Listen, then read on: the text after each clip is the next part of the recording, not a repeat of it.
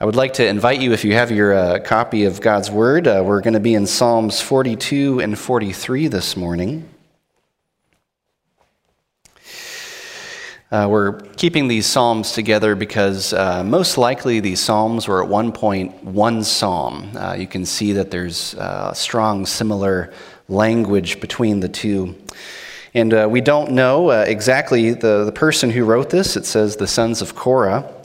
But most likely whoever wrote this was writing this psalm far from Jerusalem, which was their spiritual home.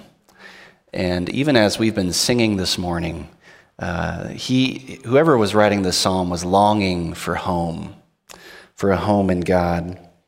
And so let's read together, beginning in Psalm 42. To the choir master, a maskil of the sons of Korah. As a deer pants for flowing streams, so pants my soul for you, O God. My soul thirsts for God, for the living God. When shall I come and appear before God? My tears have been my food day and night, while they say to me all the day long, where is your God? These things I remember as I pour out my soul, how I would go with the throng and lead them in procession to the house of God, with glad shouts and songs of praise, a multitude keeping festival.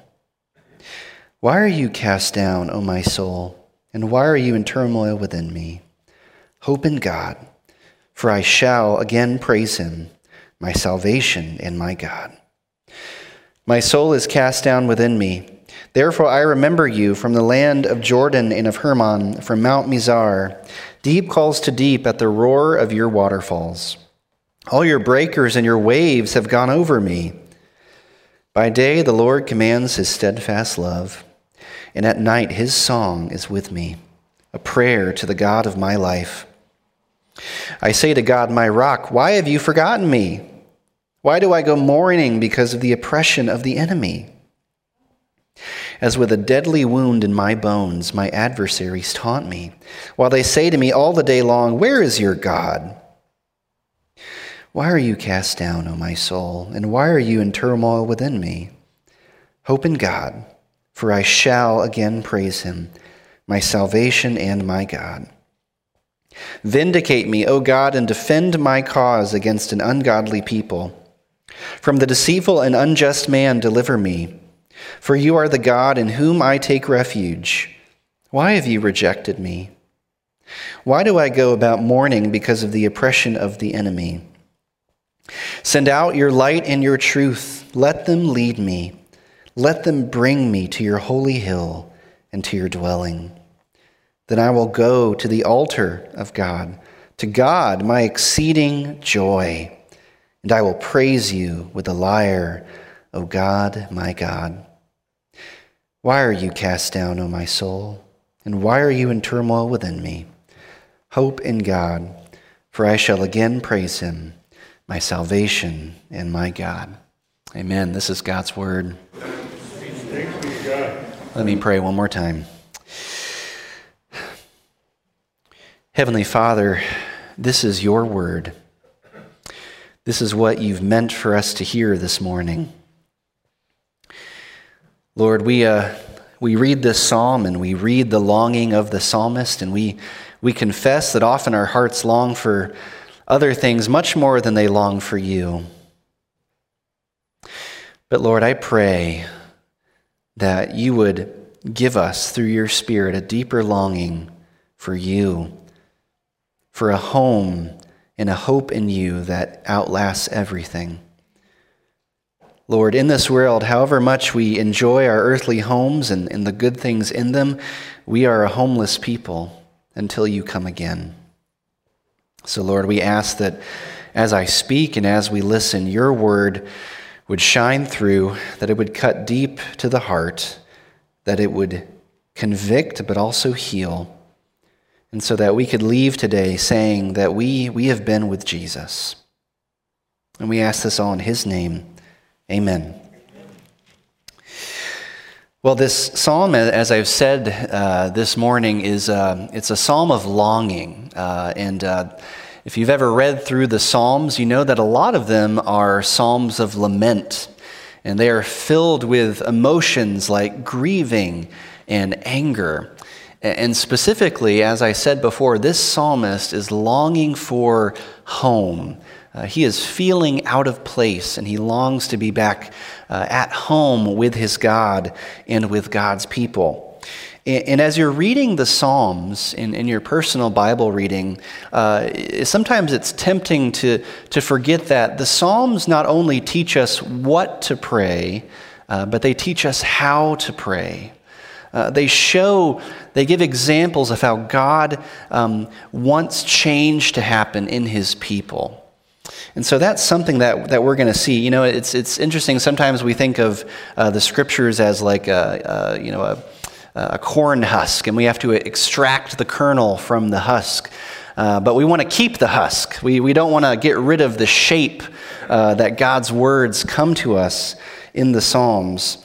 And so the big idea, if I could give you one, is to take home for the rest of your week this morning is find your hope and home in God.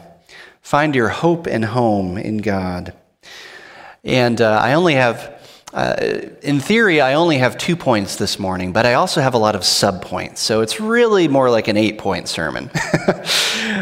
So the first big point is find your hope in God. Find your hope in God.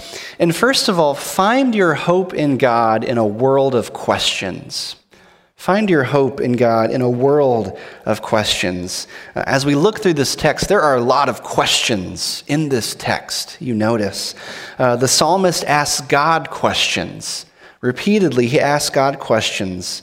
Why have you abandoned me? Why am I alone? The psalmist asks himself questions. We notice how the psalmist asks questions of himself. And then we see how the psalmist's enemies ask him questions. You know, where is your God? And like it or not, we live in a world that triggers questions for us every day. And sometimes that's just because we're limited. We're limited creatures. God has made us in such a way that we simply don't know the future. We don't know what's going to happen in the next minute, let alone the next year or the next decade. And so we have questions about the future. We want to know what's going to happen, but we don't have that ability. But some of us ask questions because we have expectations of how life is going to be. And those expectations often go unmet. And especially when we are feeling strong feelings like sadness or anger, that shows that you have an expectation for how life is supposed to go. And it's not meeting your expectations. And so we see here the honesty of the psalmist and how he brings those feelings and those questions before his God. And we learn something important from this, and that's this. Don't skip over your questions. Don't skip over your questions when you are coming before God in prayer. Bring them before the Lord. Dan Allender, in his book, The Cry of the Soul, says, the Psalms teach us how to wrestle with doubt until it gives way to the first rays of hope. The Psalms light our way on the path of change. You know, God has designed us in such a way that we can't skip over our questions or our feelings, but we are called, like the psalmist, to bring them before God. You know, sometimes when someone is standing in front of me, and perhaps you've experienced this as well, and they're crying or they're in deep distress, or maybe they're really angry, my gut instinct as a fix-it person is, what can I do to fix this situation, right? What can I do to stop this from happening? But as you probably also know, what folks in that place often want from us is just our presence. They want us to sit with them in those feelings and that grief and just be with them as they're experiencing deep loss and pain. You see, we can't skip over those feelings too quickly. Or we see remember when Jesus was at Lazarus' tomb after Lazarus died, and he is standing there with Mary weeping. Jesus knew that in just a few minutes he would raise Lazarus from the dead. But he doesn't tell Mary, Mary, I'm gonna raise your brother from the dead. Don't stop crying. What does he do? He weeps with her. And that's because Jesus was a true human being. And that's because how God has designed us to feel feelings strongly. So don't skip over your questions and your doubts. Bring them before God. God is big enough to handle them. But second, ask questions of your questions. We see the psalmist doing that. He asks himself, why are you cast down, O my soul? And he does this 3 times. He does it over and over. And it reminds me of what one pastor theologian, Martin Lloyd-Jones, once said in one of his books. He said, we can either only listen to ourselves or talk to ourselves. And sometimes we get in those ruts because we're only listening to ourselves. We're only listening to our anxieties or our fears. And there are several caveats to this. Well, first of all, there are almost never quick fixes to grief or fear. Notice how the psalmist has to keep repeating this question over and over. Perhaps he had to keep repeating this question to himself and reminding himself of the truth throughout his whole life. And there is such a thing, of course, as clinical depression and anxiety, and we can't simply switch off those problems by asking ourselves a few questions. But what this teaches us is that when we are in the midst of doubt and fear and suffering, there are things we can do. There are things that we can do. You see, the grown-up part of ourself, the part of ourself that is led by the Spirit of God, can talk to the rest of ourself and remind ourselves of the truth of the gospel, that God is still God. And even in the middle of whatever this pain is, he is still with you, and he is for you. And so we are called to ask questions of our questions. Find your hope in a world of questions, but find your hope in God's vindication also. Find your hope in God's vindication. We see in verses 1 and 2 of Psalm 43, the psalmist says, "Vindicate me, O God, and defend my cause against an ungodly people." We don't know exactly who the psalmist was talking about, but the psalmist is experiencing accusations from enemies. Maybe these are the same people who are mocking him, saying, "Where is your God?" And so the psalmist asks God to vindicate him. And so, in other words, he's saying, God, stand in my corner. Plead my cause. Prove that I haven't believed in a lie when I talk about you. I don't know if you've ever been there. Well, what do we learn from that? Well, I would submit to you this, that question, where is your God? I believe almost every day we are wrestling with that question to some degree. Sometimes that question is very loud when we're going through a period of intense suffering. Some days when things are going well, maybe that question is quiet. But I think for many of us, there is always a voice who is asking that question in our minds and our hearts. Where is God in this? What is he doing? Has he forgotten me? And especially when we're angry or scared or sad, it's so easy to go through life pretending that we live in a godless universe. But whenever you are angry or sad or life has not met your expectations, because we believe that God is in control of everything, that is always saying something about God.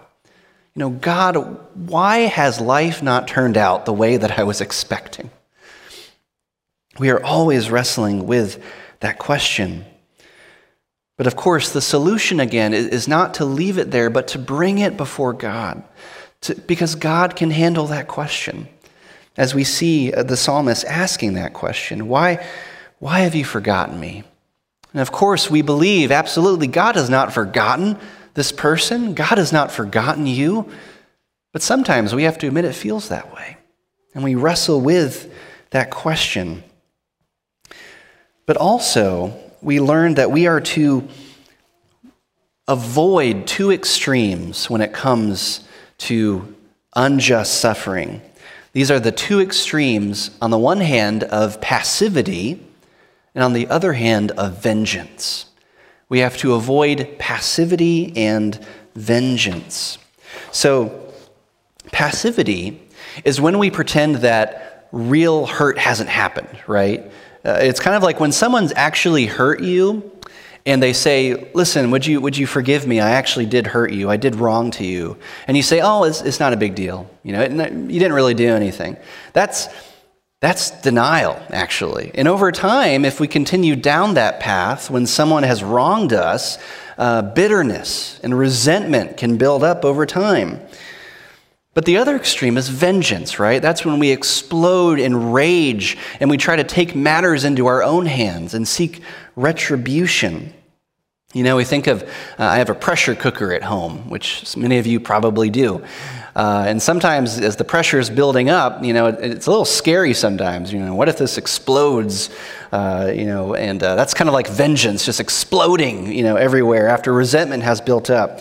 But when we take our complaints and our anger to God, there is a way in which the steam can be let out in a controlled manner, just like a pressure cooker.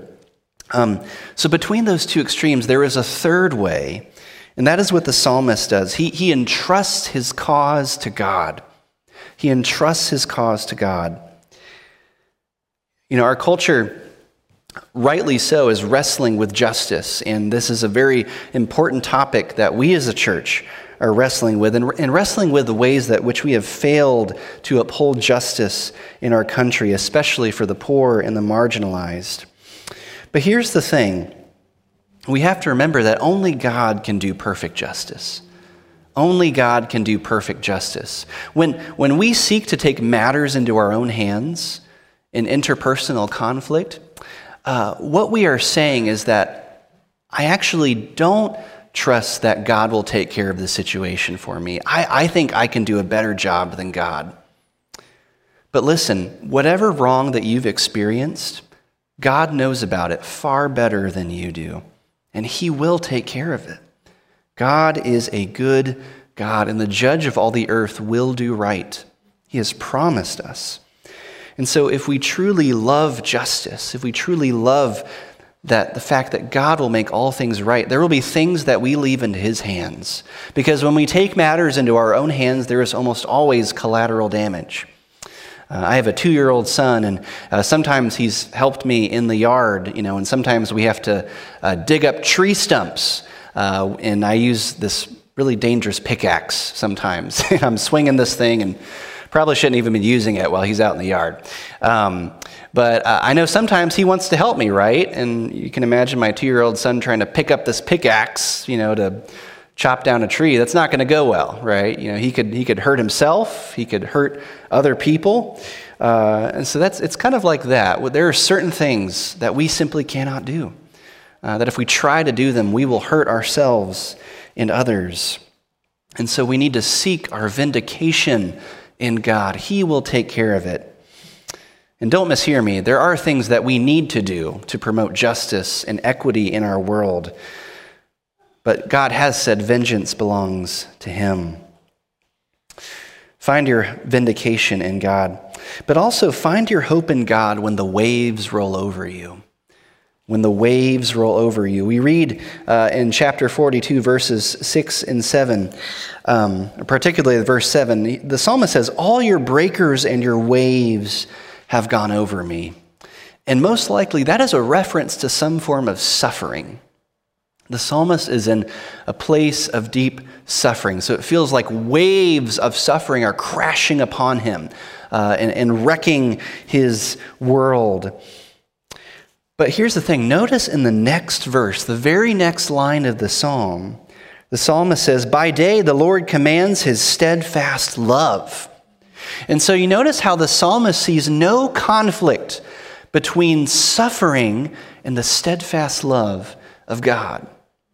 Because think about it. Listen to what he says. All your breakers and waves have gone over me. And so although the psalmist is in a place of deep suffering, he knows that those are God's waves. Those are God's breakers, and that suffering is in the control of our God. God is in control of that suffering. I don't know if you've ever heard of something called a rogue wave. Any of you have ever been out at sea, but it's basically this unexpected, unplanned for wave that can totally swamp a ship, turn it upside down. Well, I would argue that in God's mind, there are no rogue waves. God is in control of all the waves that crash against your life. And this is perhaps one of the hardest lessons for you and I to receive from God. Can you accept that the pain that you are experiencing, maybe even today, is still in the hands of a good God who loves you and is for you? And that's not something that a pastor can convince you of. It's not something that you can simply hammer into your brain by yourself, but it's only something the Spirit of God can teach us. And he often uses that very suffering to teach us that whatever I'm experiencing, whatever it could be, God is still in control. And he is still in that and working through it to give me a greater capacity for joy and to make me more and more like my Savior. It's a hard lesson to receive, though. It's perhaps the greatest test for any child of God. But think about it like this. God has rigged the world in your favor. It might be a shocking statement. God has rigged the world in your favor. There's another quote from Dan Allender in the book, The Cry of the Soul. Listen to this. God's passion is to rig the world so that we are compelled to deal with whatever blocks us from being like his glorious Son. He has rigged the world. That doesn't mean that the world is going to go every way that you want it to. And yet we believe, as Romans says, all things work together for good. And so whatever it is that you're going through, God is going to use that for your good. So first of all, find your hope in God in the midst of all those circumstances. But second, find your home in God. Find your home in God. The psalmist is far from home, and we all long for a home. I was struck as we were singing this morning, so many of those songs have to deal with a longing for a feast or a longing for a home that God has prepared for us. This is a deep desire of our heart. In the very first verse of this psalm, we read of a deer that is panting for flowing streams. Instead of fresh water, the psalmist is drinking the salty tears of his weeping. So we see the contrast there. And he says in verse 4, I'm remembering these things. I remember how I would go with the throng and lead them in procession to the house of God with glad shouts and songs of praise. He's remembering the bygone days when he was happy to be with God's people, when it's almost like a new Christian, first learning about all these truths and being so excited to share their faith. He's longing for those early days. Well, we learn from this psalm that there is an unhelpful remembering and a helpful remembering. So first of all, there is an unhelpful remembering. Sometimes, maybe you've experienced this, we can get stuck in a nostalgic longing for the good old days. It's actually interesting, a few weeks ago I was listening to a podcast that was talking about nostalgia, and apparently there's a history of nostalgia. And it was once considered to be a disease because there were these soldiers in like the 1700s who were so incapacitated for their longing for home that they couldn't fight.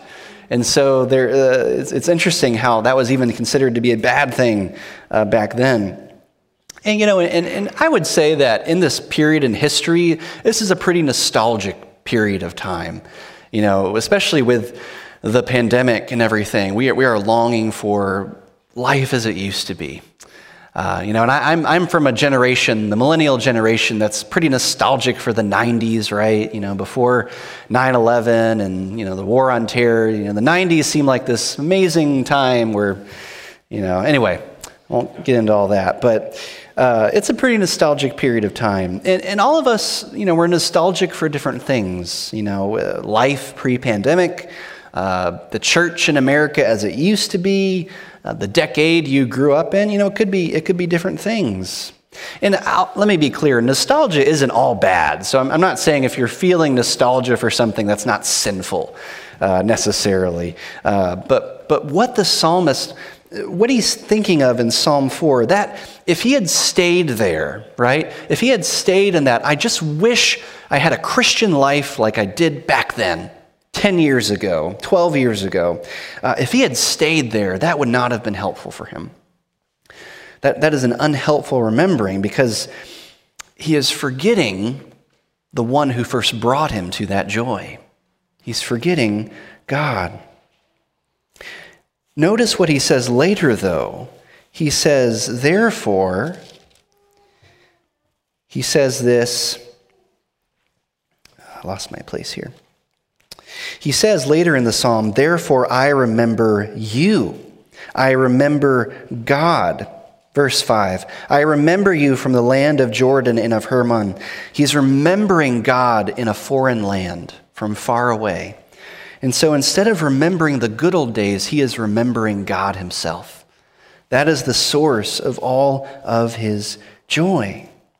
You see, the past can't come back. It's gone. But the same God who was with you in that past is the same. Our God is the same yesterday, today, and forever. And so that is the remembering that God calls us to remember him. He is your constant rock and refuge. So find your hope in God when you're feeling nostalgic. But also find your home in God by asking him to guide you back to him.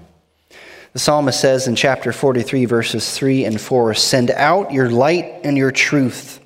Let them lead me.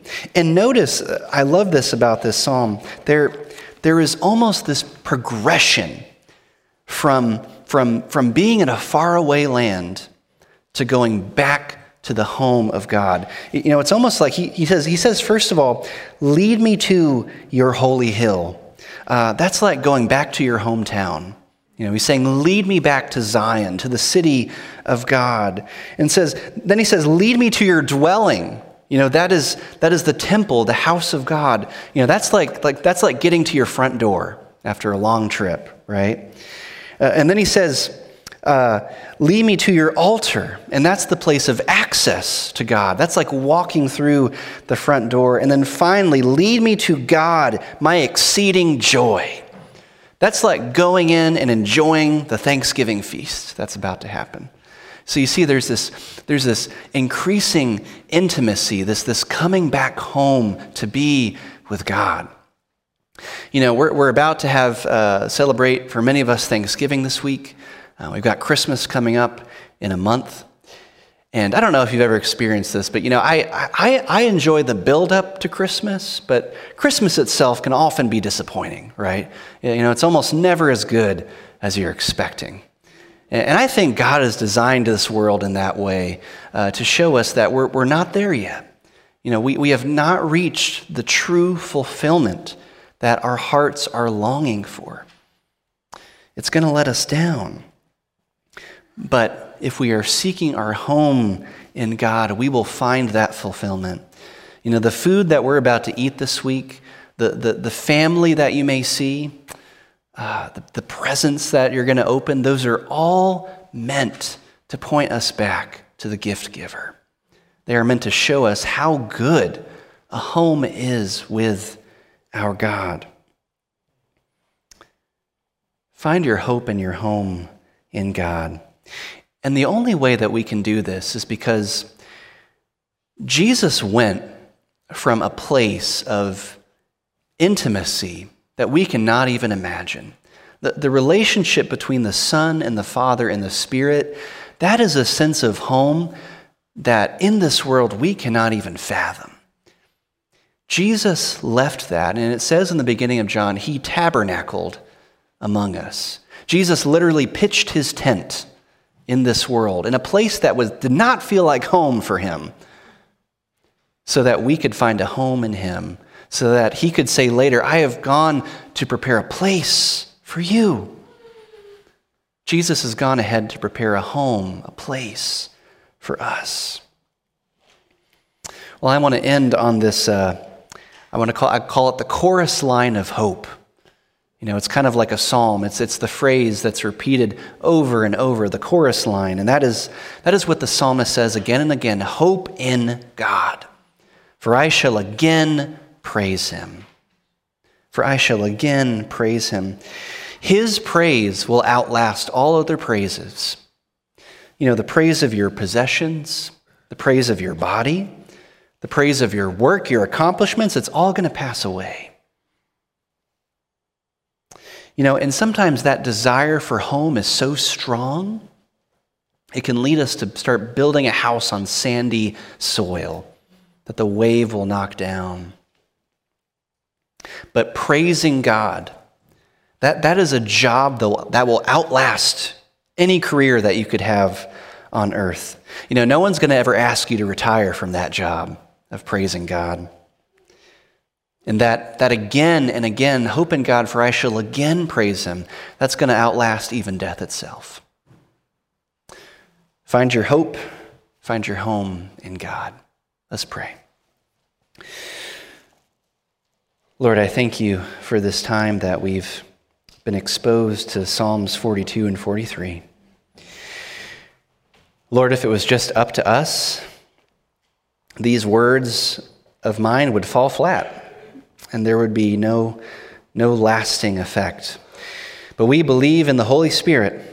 We believe that he is at work in our hearts and that he is making us more and more like Jesus every day.